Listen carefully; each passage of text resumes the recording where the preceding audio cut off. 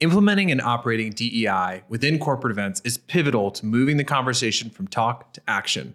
Today, we dive into that with Zoe Moore, a strategic DEI consultant who challenges the status quo across the events industry.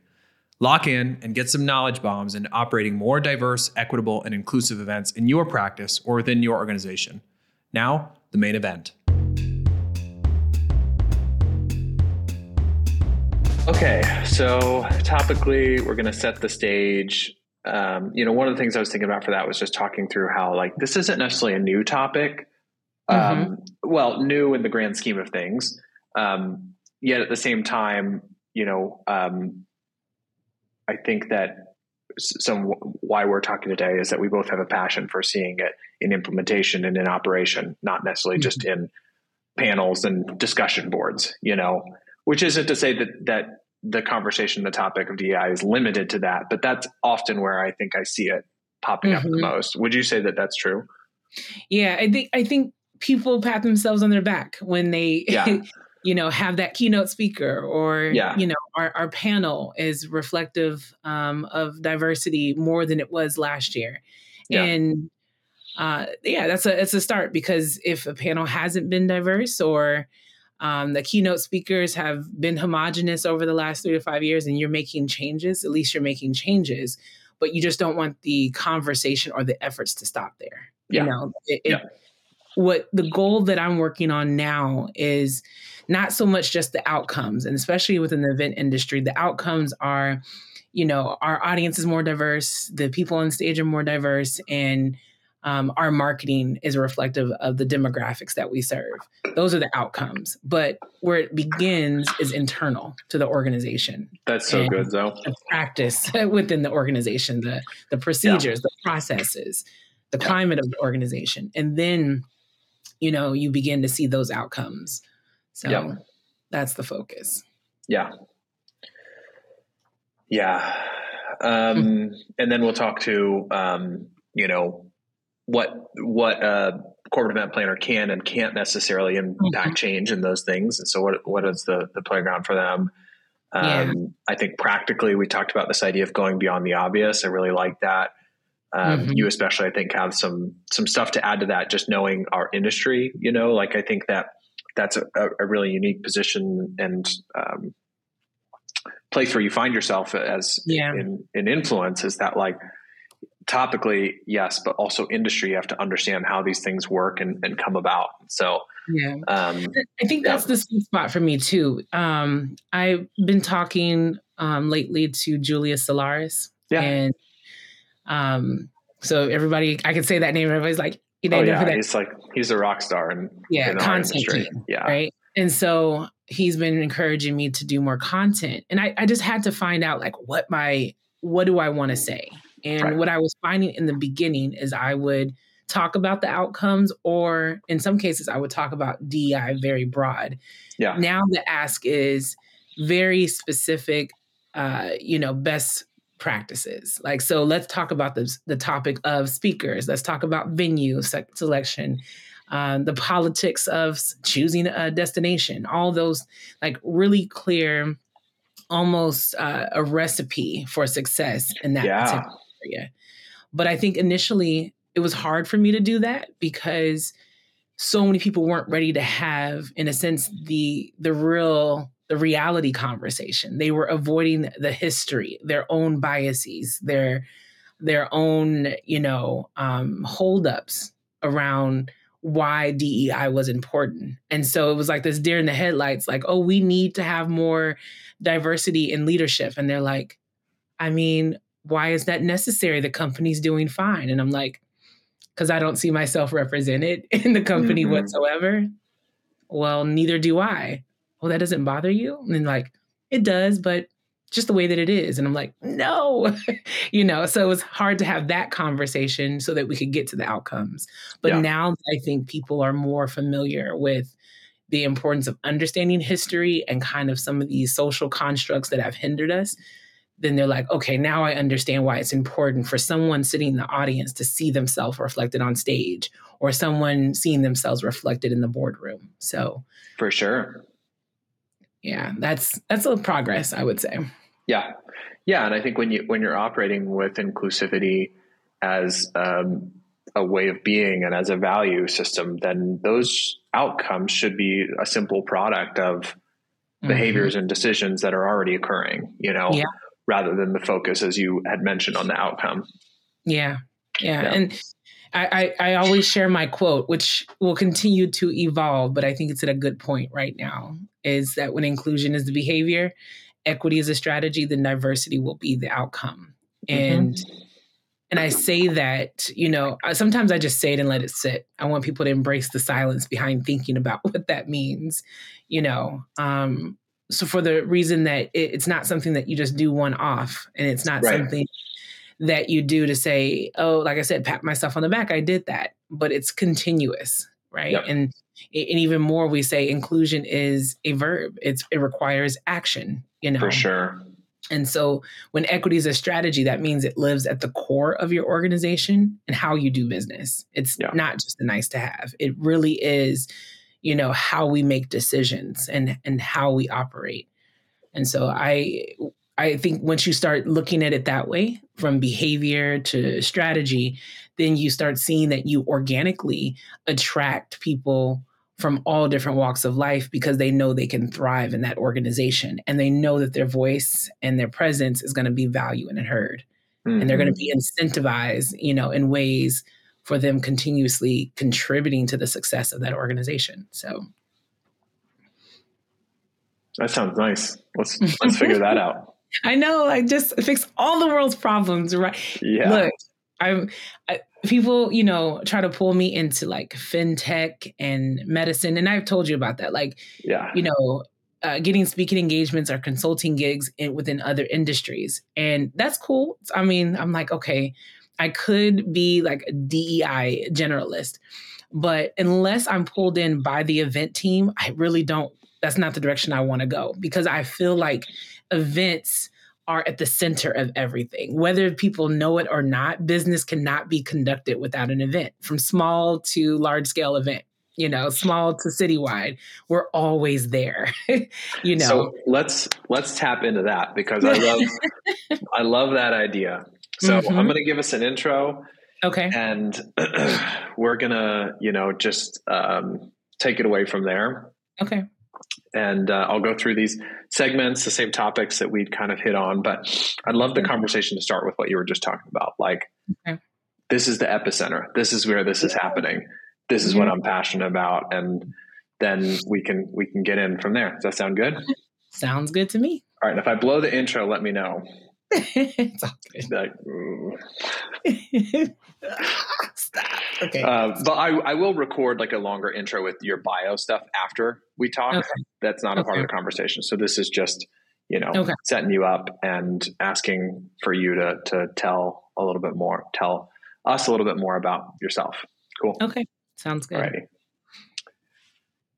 Well, I'm super excited today for our guest, Zoe Moore, and we've just been loving connecting and sharing ideas and, discussing this topic of DEI and events. And I think that, she's uniquely positioned because not only is she a thought leader and influencer in the space of diversity, equity, and inclusion, but she also knows corporate events and the event world. And so, Zoe, I'd love for you to tell us a little bit more about yourself. Sure. Where do you want to start? Because like back in 1980, when I was born. Let's go there. I'm a strategic equity, diversity, and inclusion consultant. And I just flip around the acronym to start conversation. But I do it intentionally. I put an emphasis on equity. And what it means for me to be a strategic EDI consultant, especially like in the hospitality, events, and tourism industry, is I love to have this conversation to help people develop a strategy. And it started for me about, almost 8 years ago. It's weird to say that number. I was honorably discharged from the U.S. Army. I had served 12 years, joined when I was 21. And during that time, I was voluntold to be an equal opportunity representative. And that was shortly after Don't Ask, Don't Tell was lifted. And those of the LGBT community could serve freely. However, our leadership just didn't know how to respond to educating soldiers. They were reluctant, they were hesitant and just fearful on having that conversation. And I volunteered, which got me voluntold to actually get formal training. And then once I was honorably discharged, I didn't know how necessary those conversations around what are seemingly taboo topics were necessary within the hospitality industry. So I started my journey in graduate school, doing a dissertation about DEI in the hospitality industry. And it just took off from there, where not only was the conversation necessary, but more organizations needed guidance. And I was planning events in Oakland, bringing people to associations that I thought that they could learn about the meetings and events industry, as well as talking about DEI. And so basically, I just created this pathway for myself and said, look, I want to do this work, DEI, specifically EDI, within this industry, because I love traveling. I love staying in hotels. I love attending events. And so why not help the organization that I love be optimized or do its best in helping people thrive in every aspect? Yeah, and I loved one of the things you'd said is that like it's the epicenter of where these things actually present themselves. We see the impact of it. We see how it plays out, and so I think that both those things, kind of the topic, but then also the industry and your expertise there is really invaluable as we try and navigate like how do we produce events, like how do we continue to learn and develop and grow. And one of the things that I've really enjoyed just learning from you and talking with you about is, this topic of DEI isn't necessarily new, although we should have been talking about it for much longer. And to your point, like just having the conversations, that's so much of it. But at some point too, I think that we need to, like, how do we move from those conversations? I think you said it, how do we move from inspiration into operation? So tell us a little bit more about that. Yeah, I think it goes back to what you said about it. People that are in the industry, understanding that it is the epicenter. Like what we do, from small meetings to citywides, from, conferences to trade shows, we bring people together, right? And in bringing people together for every aspect of our event, whether it's, setup of the, different activations and booths or registration, the website, the marketing, to when people are moving about a space, we are at the core of that, making it happen, making sure that people can communicate and network and things like that. And so when you understand your impact, not just at that event, but where that event takes place and on that destination and local businesses, you start to see that we're connected to the way that people engage. And we're a microcosm of society, every event that we do. And so if we can begin to create this blueprint that shows people how to get along, how to communicate, even when they disagree or they have different, sectors of the industry that they manage, whatever, however we differ, however we're the same, but we create that blueprint, then we can reflect that across the entire business ecosystem, across our entire society, domestically and internationally. It becomes something that people begin to mirror. And so I think it begins with people understanding that. And then as far as the conversation being new or old, it's very old. Since the beginning, it's a tell as You're old totally as right. time, as they say, and I teach a course about that where I think it's very important. And not all DEI practitioners do it this way, but I focus a lot on history. Some people feel like it's dwelling, but I want people to understand that DEI as a concept is not new. It's, you can go back to abolition of slavery. You can go back further than that. When settlers were running from Europe, you can go all the way into the conversation. People have always wanted to remove barriers to their success and their ability to thrive. And so when someone says that the concept or the conversation is new, I like to, give them a little history lesson. Don't run away from the history so we can understand how we're socialized to think. And then pairing that with the work that you're doing. If there are barriers within your workplace internally or with the services that you provide or the outcomes you're trying to, achieve, your role or what you can contribute to change is within your scope or deliverables. Like if you are selecting speakers, if you're designing a menu, if you're designing content, what can you do to make sure that it's equitable, diverse, and inclusive? And then we talk about those steps or that recipe. Yeah, absolutely. And I think, to your point, that's something that we hear from our clients a lot of, with corporate event planners, meeting professionals. It's like, well, I can't necessarily change the makeup of my executive team. I can't solve for some of these things. And so what do I do? Like, how practically can I make an impact? And what are some things that you would tell some event planners in that conversation? Yeah.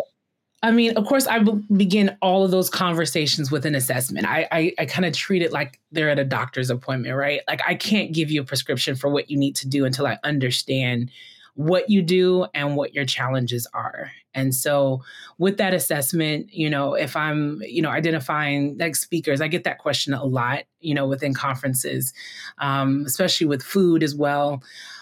Food has been an interesting one because I think it's one of those that comes up and people are like, oh, but we, served chicken and fish. And I'm like, but it's more than that, is the food labeled, and what different caterers are you working with? Are you working with small businesses that are local? Are you giving them business? And so asking a whole lot of questions is where I start. But some of the advice that I can give if we're talking about caterers, if we think about internal, we all know about preferred vendors list, right? And so if you are an event company and you're going to a venue that has a preferred vendors list and your client is saying, hey, I want, a food menu, or I want food options that are reflective of, our audience, you can use your event as an opportunity to support a local business. So you want that preferred vendor list to include women-owned businesses, Black-owned businesses, businesses that are owned by persons with disabilities. And you can start there. And that's preferred vendor list or supplier diversity. When it comes to the food options itself, you have to think that everybody eats the same. Not everybody eats meat, or there might be different religions there. So you want to be mindful. Does the caterer that you're working with provide different options like halal or kosher, right? Or when the food is out, is the food labeled just in case someone is going down the buffet line? Do they know what's in the dressing or in the chicken? And that has to do with somebody's comfort level. So you're looking at every aspect from sourcing the caterers to the food options you choose to how the food is displayed, and creating experience that's going to be inclusive for everybody involved, and not assuming that everybody likes the same thing. Or even furthermore, I find that people, when they select vegetarian, and this was a problem that was actually brought to me, is vegetarians were in line after I did a panel discussion. They're like, we are tired of eating lettuce. Like, there are more options than just lettuce. And so I was like 100%. Telling the planners, you need to challenge the in-house catering team, that chef, and say, look, we have vegans and vegetarians, and there's a plethora of food options, and you need to understand vegans and vegetarians before you assume that they just only eat lettuce. And so it's looking at all the decisions that you're making and making sure that you're not just making decisions off of assumptions or your own lived experience, and you realize there are more people than you represented at events. Yeah. And I love that idea of challenge, because I think that, people want challenge, and creativity actually thrives with a certain level of challenge. And I think far too often what we see with our clients and the events that we do is that, like, people hit the rinse and repeat button, let's start with last year's agenda. And I would think, well, maybe not. Yes. Maybe let's not. Let's instead say, what does our audience need? Who is our audience? How do we reflect them? What are their values?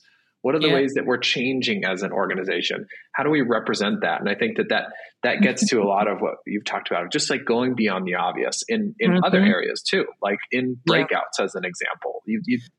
I mean, I laugh because I vividly recall like being asked to do this panel when I was in San Francisco, and it was like, oh, we want to talk about diversity. I was like, oh, this is going to be an opportunity. I'm just starting, and I'm going to be, I think the panel consists of like Edward Perotti, Gary Murakami. I'm like, I'm going to be on stage with like some major players, and Lori, I think Lori Evans, she's private event planner. But, so we're going to be talking about diversity, equity, inclusion. I said, okay, so from the moment that people enter the door, let's have different color tablecloths, and let's make sure no one sits together that knows each other. And they were like, hold on, wait. No, that's just the topic. And I'm like, oh no, we're going to change how the event is laid out too. Right. let's put crayons on the table and twiddlers on the table, and let's play an activity in between. And they're like, wait, I don't understand what you're doing. And I'm like, oh, if we're going to talk about diversity, equity, and inclusion, we need to think about the way that people learn. We need to think about, the way that we're going to set up lunch and the teas that we're going to offer, all the details of the event. And they were like, oh, so you really mean like the event reflects what we're talking about? Yes. Like it should be tangible. We can't not set up the tables where there is width between them and not think about if people in wheelchairs come. And they're like, but we don't have anybody in wheelchairs that's registered for the event. But maybe they're not coming because you never consider their presence, And so it was like challenging them on, this has to actually be something that people can see, that's tangible, that you now incorporate into the decisions that you're making, your planning, your design, the food options. Like we don't want lettuce and we don't want Caesar chicken and we don't want bland, food. Let's try like an ethnic cuisine, that challenges people's palates and do something different. Let's just throw out what we used to do last year and try something new. And the fright that people had of like, but what if people don't like it? And I said, but people already don't like it. Did you read the feedback form? Oh, yeah. Are those post-event surveys? And I'm like, that's telling you that people want change. And they may not be articulating it or very vocal about it, but I'm here to tell you, I'm bored. And I want something different, And so, yeah, when I started to see it, especially within MPI, NCC, I remember the first time we did like the speakers where there was like 4 speakers and they each had like a little mini classroom in front of them. And then we listened to their lessons or what they were saying through silent disco headphones. And I was like, this is it. This is so cool. And then you could actually switch the headset to a different speaker and walk around if you wanted to, just in case you didn't want to sit the whole time. And I'm like, progress. I'm seeing people understand that, this is important. If you want to attract new people, you got to do new things. Yeah, absolutely. And it's interesting even in that example that like, that wasn't necessarily like, that was surprising that like, you'd also think about like, the format and how that could potentially change. And I think that's what tangibly, I think like in terms of like what it means to move from inspiration to operation with DEI, I think tangibly, those are the type of things that we're talking about that all of a sudden that's not a surprise, but that's part of the strategy. That's part of the thinking that goes into every aspect of it, the food, the format, the faces, et cetera. Right. Because when people see that, what you're doing is you're creating an environment, whether we're talking about internal or external, right?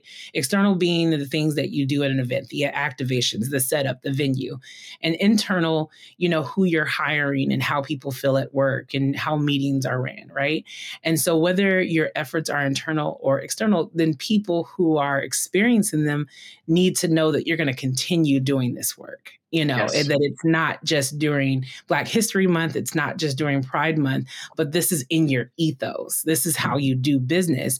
Because when an environment that people want to be in, whether in the workplace or at a conference, they want to feel like they are valued, they are seen, and they are heard, and that they see themselves reflected. They hear the music, they can have different conversations, they can, deliver a particular task within their learning style or within their time frame. So the environment that you're creating is one that is inclusive so that people thrive in the ways that they need to based on the resources they need to do so. So yeah, there. Absolutely. And I think, you pointed to a recent Bizzabo survey, I think the 2019 one that said only 33% of event speakers are female. And that, let me get back to that. So the one talking about like speakers in and of itself. So Bizzabo, I remember who did that survey. I think it was Kanisha Williams was working with Bizzabo on this particular survey and just trying to get some numbers for people to grasp. And it was just saying that, when it comes to female representation on stage, you would have a lot of manels. That's what we refer to them as. And the joke that I made in a recent course is that there was a medical conference, and it was for gynecology, and the panels were all men. And I waited for a minute for the audience to like understand that here we have an all-man panel talking about a woman's body, right? And that we need to understand the importance of that representation. And so if you have a low amount of speakers that are from a marginalized group, the reason why it's important is so that they can speak to their own lived experience and their awareness of the groups that they're a part of and that they identify with, and that they have different perspectives. You cannot be afraid as someone selecting speakers to have varying perspectives on stage, because your audience has varying perspectives. And so if it just becomes about groupthink and your stage is homogenous, then yeah. And so this data that Visible released was just to let people know this is the current status, right? This is what we're dealing with. And that's what assessments do. They give you that benchmark and they say, this is where we are now. And if you're committed to this change, incrementally, this is what we want to grow to. We want to make sure that this is something that is sustainable. And this is how you measure it, where we increase from that 33% to higher. Yeah, absolutely. Wouldn't that be nice? And one of the things you'd mentioned that I thought was interesting and even a bit salacious was that like we should be thinking about topics in which we have diverse opinions, but also disagreeing opinions, which I thought, even, like we talked when we started this conversation around just having conversations is a big part of it. But I think that organizations tend to shy away from that because we don't want bad feelings. We don't want people disagreeing. And, I think that that's something that we need to do more of as an industry, frankly, as a society and as a country, the ability to have conversations and dialogue with different opinions and maybe opinions that isn't groupthink or that don't see eye to eye. Yeah. I think, what I've been asking people a lot lately, it was based on a conversation that I had in Walmart. Sometimes that's my outing. I'll just go walk around Walmart or Target. And I had some shirt on about emotional intelligence. And this guy comes up to me and he was like, I really like your shirt. I wish more people were emotionally intelligent. And I said, yeah, well, now that you stopped me, I have a question for you. And he was like, yeah, sure. And I'm like, where would people learn emotional intelligence? And he was like, from their parents. And I said, so you're assuming their parents are emotionally intelligent? And he was like, from their grandparents? And he was like, I feel like this is a trick question. And I'm like, no, I'm just curious. Like, where do adults who are, a certain age and over, where did they actually learn emotional intelligence? Because some people would say church, some people would say their parents. But if that wasn't a lot of pressures on schools. A lot of pressures on schools. But it's a skill to have a conversation with someone who disagrees with you in an emotionally intelligent way, to be able to say, I hear what you're saying. I don't agree with you, but here's why. And then after that disagreement, you want to go grab some food, right? Like our difference in opinions, our difference in beliefs. And even when I read former President Barack Obama's book, The Audacity of Hope, right? He was referring to the way that like political conversations used to happen in different forums. It was all about debate. It was all about showing data. It was all about, showing what the impact was going to be. And then afterwards, people broke bread, right? It's like, I don't hate you because your opinion's different. And it's okay to disagree. And so I often use this quote by author James Baldwin, also like civil rights activist and just amazing individual. He said, we can agree to disagree, or no, we can, he talks about agreeing, and we can disagree and still love each other until your disagreement is rooted in the denial of my humanity and right to exist. And so in these conversations, when people are on stage and they're having dissenting opinions or different opinions, it's okay, right? But there is a boundary that you can establish and say, you can't deny my humanity. You can't say that I can't love who I want to love, that my skin can't be this complexion, that I have no value. You have a boundary, but we can share our different opinions. And I believe that on stage and at an event, when you have that, you teach the audience how to have effective conversations. And it's important because conversations stimulate our critical thinking skills and meeting new people. And so if it's reflected on stage, then it will be reflected in your audience. And then that audience goes back into society, going back to we are the epicenter, right? We are the microcosm. If we give the blueprint, people will follow. That's my optimism speaking. I love that optimism. And to your point that disagreement or that difference in opinion, that does create interest. I mean, that's why opposites attract. Yeah. You know, that's there's contrast in that that I think is interesting to your audience. And so you want a better event, you want better results, you want a more engaged and interested audience. Like some of these tactics and some of this thinking will also result in that. Yeah. I think that, like, again, we know that the fear of some all out, debate on stage is scary. Sure. Like, yeah, it's going to fail, Yeah. Like they're just going to be mad at each other. They're going to start choking each other. I remember when I started, because I jokingly call myself as a strategic EDI consultant, I call myself a strategic disruptor, right? Like, because there was this kind of, nickname following behind me of being spicy. Like Zoe's going to enter the room and start flipping tables and punching people. And I'm like, really? Is that the vibe that I get you? I was in the Army for 12 years. I think I know how to conduct myself in, a meeting. I can disagree with a 4-star general in the meeting and still walk away where he wants to work with me or, she wants to work with me. So it's like, I can do this, but disrupting things or disagreeing on stage is, again, healthy. Like debate is healthy and people need to hear, again, that they are represented on stage. If someone says something, this is the only way to make this decision. And someone in the audience is like, but I don't agree. But I guess this is how, the organization values people who think like that. So they're showing you inherently that you're not valued for having a different opinion. So that then impacts how people speak up.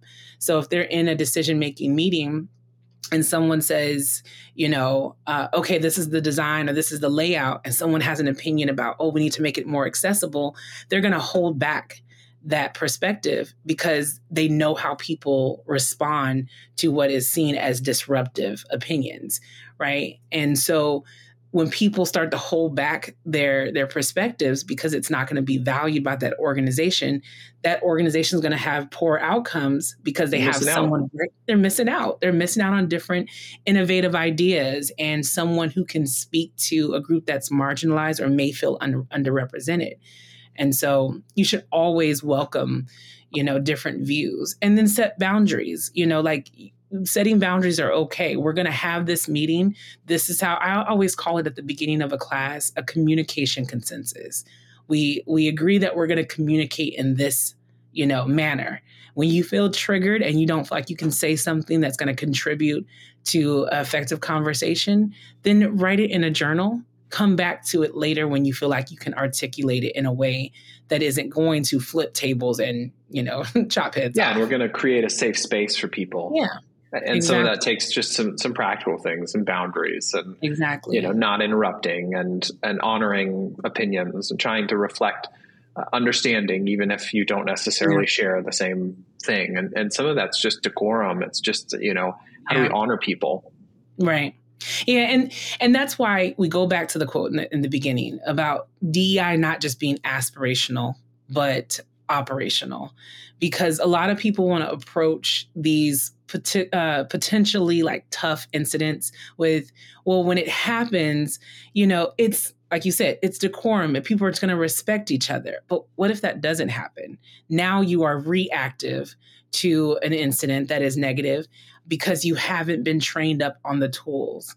And there was this one course that I'm developing now, and I did a webinar about it last year called Social Equity Response. And it's centered around, it stems from DEI training, but it was training hotels and hospitality staff or event staff on how to engage across all social identities. So if you get someone who is transgender and they come up and they present as one gender and their pronouns are different, how does your lobby host or lobby guest engage in that conversation if they've never engaged with someone who's transgender? What if they dead name them, or what if they use the wrong pronouns and now the guest or the attendee is upset? How do you handle those situations? And a lot of hotels initially are like, oh, we talk about that in orientation training for 15 minutes, right. But social equity response was, again, talking about emotional intelligence and teaching people how to engage with each other by setting boundaries. And it's okay, if people have different opinions, but here's the outcomes we want to achieve. And so how to be proactive instead of reactive. Yeah. Well, I think that points to a lot of what we're trying to highlight in this conversation as a whole is moving towards that proactive, making it a mindset, understanding what flows from that thinking, the new thoughts that we have, the new perspective we bring to something, the new things that we want to bring into design, to your point. And so I'd love if you could just give us some quick hit things in terms of event planners, events. What are some things that maybe, there's an event planner out there that's just like, I really don't know where to begin. What are some things you'd say, start here, focus on these things, and go from there? I would love to say supplier diversity. I think that's because that's what I want to see the most in our industry. And what that is, again, it goes back to the preferred vendor list, right? I believe that when you're working in a destination, in a venue, that the different vendors that you're working with should reflect the demographics of that community, and also should ensure that you're giving business to local small businesses, right? And that increases the representation, the diverse representation. So you can look around and see that the photographer may be a woman-owned business, a Latino-owned business. You can make sure that you're increasing that spend incrementally year after year, right? You can go from as low as 5% of your annual or per event spend to as high as 25%. So an economic impact, so that your event isn't just something that happens in isolation, but that your event has come in and benefited the local economy. So supplier diversity spreads the wealth around, and then results in, diverse representation of the businesses that are involved. We can go all the way back to the RFP process, right? So when you're writing RFP questions, or when you're responding them, that you're writing questions that ensure venues that you're working with, DMOs that you're working with, are committed and aligned with your commitment to diversity, equity, and inclusion as well. So you're talking about accessibility. You're working with different companies, and you want to make sure these companies align with their values. So like an AV company should have services, translation services, closed captioning services embedded into the offerings that they're giving you. So it begins with that RFP process. Review that and make sure you have questions that say, hey, we are committed to DEI. Here are some things that we would like to see. It's not to say that we're not going to select you if you don't have these things implemented, but here are some things you should begin to think about, because we want to capture that our commitment is going to be tangible. It's not just aspirational. We have made this a part of our selection and our sourcing process. And you get to, I always say that if it exists in your RFP, the different questions from accessibility to representation to different areas, food and beverage, then you're going to get that venue, that caterer, that business, that sponsor or partners that you're trying to bring on to start asking their organization questions. Hey, we don't have AV services that offer closed captioning. Maybe we should look into what those resources are and why it's important.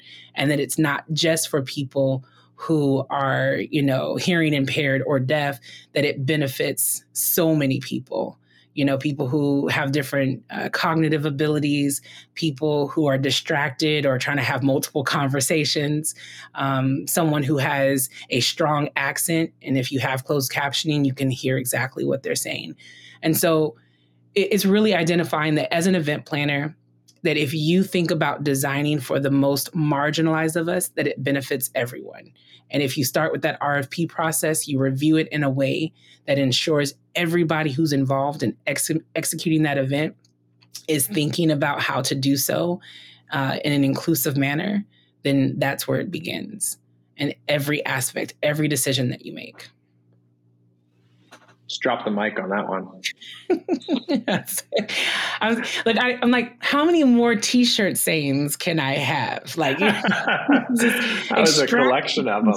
That was a wardrobe right there. Yeah. My son actually is dropping, oops, I'm not supposed to say it this early. Don't tell him I told you if he sees this later on. He has a platform he's building called Hella Inspired, and where he's really engaging his age group. He's 19, his generation on like being inspired to become an entrepreneur, start your own business, to get educated. Cool. And yeah, so Hella Inspired. I wear that shirt kind of often as well. Yeah, I would too if I were you. Yeah. I'd be proud. Lingo. But yeah, no, I mean, I love this conversation, obviously. It's one of those love hates. I almost hate that I have to have it and teach what seems to be basic, to have decorum, to think about people and not center yourself. Yeah. But I realize that people need help on, finding what the best practices are, to measuring, their commitment, to making sure it's sustainable, to getting everybody on board. So I'm here to help. And that's why I do this work. And, I think it takes work, it's just looking after the needs of others. It doesn't always come naturally. It comes, it comes through work. It comes through, and I think that in some ways this is a byproduct of that, is kind of moving beyond your own self and your own needs and me and my, and into, we. Right. And that's, I don't know why, but that's tough. Yeah. It's tough for people. For the business perspective, what I always tell people is that, treat DEI, don't treat it as an afterthought. It's not ancillary to the work that you're doing. It's a part. It's not just one thing. It's everything. And so it's not an HR program. Don't even. That's a whole nother podcast conversation. I mean, I've had potential a VP of HR on the call who was thinking about using my services. I think she still is. But when I said that, DEI should not live under HR. One is DEI is proactive and HR is reactive. She leaned in real deep and was like, "Excuse me, little girl," what did you say? And getting people to understand that, again, it's a whole nother podcast. You said it might get saucy.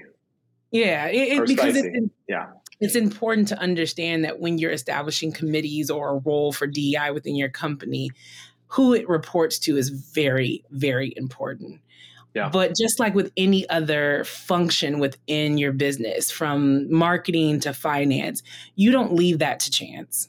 You don't hope that it happens organically. Maybe people are going to hear about our services. No, you put effort, you build campaigns, you scroll through the language that you're using, the images that you're selecting, where you're putting your advertising dollars, right? You have an accountant to look through every single penny. Like, working with accountants are tedious.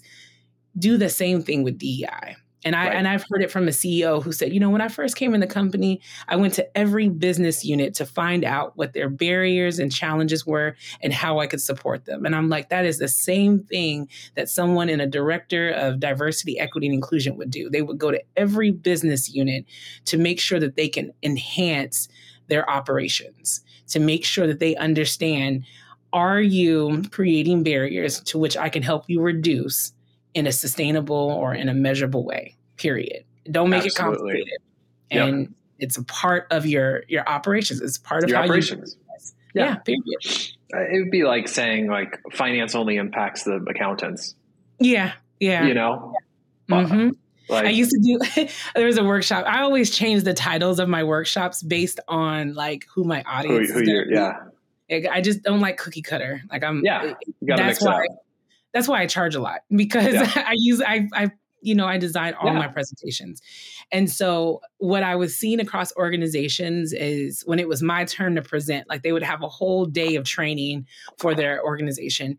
And then it was the DEI time, right? DEI in the marquee. And so I asked, who was inviting me to speak to stop saying DEI and say, an Army veteran, or Zoe's here to talk to you about like a team building, do that. Yeah. And then, if it was DEI in the marquee, I would still change the title, because when I would start presenting, the CFOs, anybody on the finance team would get up and leave. And they're like, okay, DEI doesn't pertain to me because I'm the money person. So I was like, what can the title now be? So I changed it to how I can make you money, save you money, and help you stop losing money. And they didn't go anywhere. It was like, what do you mean? And I was like, if DEI lives in your line items, in your budget, if I told you that the more you put off DEI, you're going to have more maintenance fees, and that maintenance fee is going to cost you. And there's Jamie Harrell, and I have to share all these resources with you. I believe a professor or employee of Emory University in the graduate school wrote an article about DEI and its attachment to or relationship to finance. If you think about it from a financial perspective, and she used all these great financial terms, but it made so much sense that the more you push it off, you create more like a negative in your account. You don't have that rainy day fund, and now you have to pay the interest on what you put off for so long. Yeah. So when I changed the title and I began speaking the language according to the person that I was talking to, then they sat down and they wanted to learn. And that's key for anybody who is an advocate or passionate about DEI, because if you come in there flipping tables and telling somebody that, it's their fault, they're wrong, they shouldn't be doing this, versus as calling them in and saying, here's the situation, let's you and I work together to reduce these barriers and create opportunities. Let's make the company more money together. And they're like, making more money? Let's do that. Let's do that. More of that. I like this. Yeah. So change the language sometimes, and not change the language necessarily to center anyone, or just worry about someone's comfort. Because I will get on stage and I will tell people that after me speaking, you're going to have to take a survey. And if you say that you were uncomfortable, let me tell you that your comfort is not a measurement of my success. So I'm not here to make you comfortable. I'm here to challenge your biases, challenge the way that you think. And so CFOs to CMOs and all the other acronyms within an organization, whatever function that you have within your business, I want you to see it through a lens on how DEI not only disrupts that, but produces better outcomes. It's good. Yeah, that's the goal. It's good. This light that's coming. You're just shining. Yeah. I think that just maybe give me a bit on like how people can work with you, what you're up to, what you're going to be up to, if people can find you somewhere or go to some resource. Yeah. It's interesting because a lot of people have celebrated the new year. It's 2024 and everybody was excited about their, restitutions and, resolutions for 2024. Well, my new year doesn't begin until April. So I wait till the flowers blossoms and the weather. So I'm kind of just in hiatus or hibernation right now, honestly. But I'm consulting a few clients and I'm always available to have these conversations. So a lot more articles right now, a lot more interviews, and the existing clients that have, come over from 2023, but always open to conversations with people who are looking for training. Like you mentioned at the beginning of our call, that this is Q1 is more about internal training that people are doing. So it's a great time to bring me in person or virtually to have these conversations to facilitate dialogue. That's one of the services that I offer, or start a consulting. And consulting can be as, short as 3 months all the way to a year, or even just a one-day training where you want to have a particular topic that you're focused on. I've worked with organizations, they wanted to focus on just their conference that was coming up and how to create a better speaker selection process. And so a one-day training that gives you some ideas, we go back and forth, and then we come up with some goals. So there's multiple ways in which my services can be used. But one place you can find me very active is LinkedIn. So I like to engage in LinkedIn. I'm not always I don't have always have decorum on LinkedIn. I mean, I do. I like to be a little controversial and get people to think or present, different movies or books that I think people should read and challenge the way that they're thinking. Like I just saw the movie Origin. Origin movie. That was really good. Oh my gosh, about Isabel Wilkerson and her book Cast, The Origins of Our Discontents. That was just amazing book, amazing movie. But yeah, for me on websites, I'm planning 2 events right now, Latino Travel Fest that's going to happen in Elizabeth, New Jersey, and No Madness Fest, which is the location to be determined. But 2 events that focus on Black and Brown communities in tourism. So the content creators, the influencers, the businesses, and the travelers themselves, making sure that destinations value their buying power and incorporating them into, their marketing, their language, and all things like that. So a lot of things going on. I wear multiple hats, A lot of I'm irons in the fire. So that's the best job. Yeah, it is. He's 19 and the coolest kid on the planet. That's awesome. 19 in a business and in college. I did it. I'm excited. Yeah, applause. Thanks. Well, this conversation has been so awesome. And like each one of them, it's exciting for me. I learned stuff. And I really just appreciate your person and your perspective.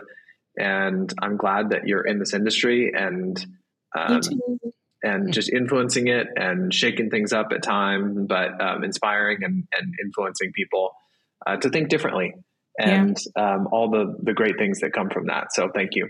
My pleasure. And as I always say at the end of workshops and at the end of this is, let's grow together. I'm learning too. It's an exchange. I learned from how you produce events and what Unbridled does. And if there's ways that I can support you, it's because I'm interested in learning and how to make this industry better. Yeah. Lifelong. It's a journey, not a destination. Yeah, that's good. All righty. Well, thanks, Zoe. Thank you. I hope you found some valuable insights into how to bring DEI new life in your events. You can find out more information or get in touch with Zoe Moore at growwithzomo.com. Stay tuned and subscribe to the Meetings and Events podcast as we continue to dive into corporate event topics like this and more. That's all for now. Thanks for tuning in.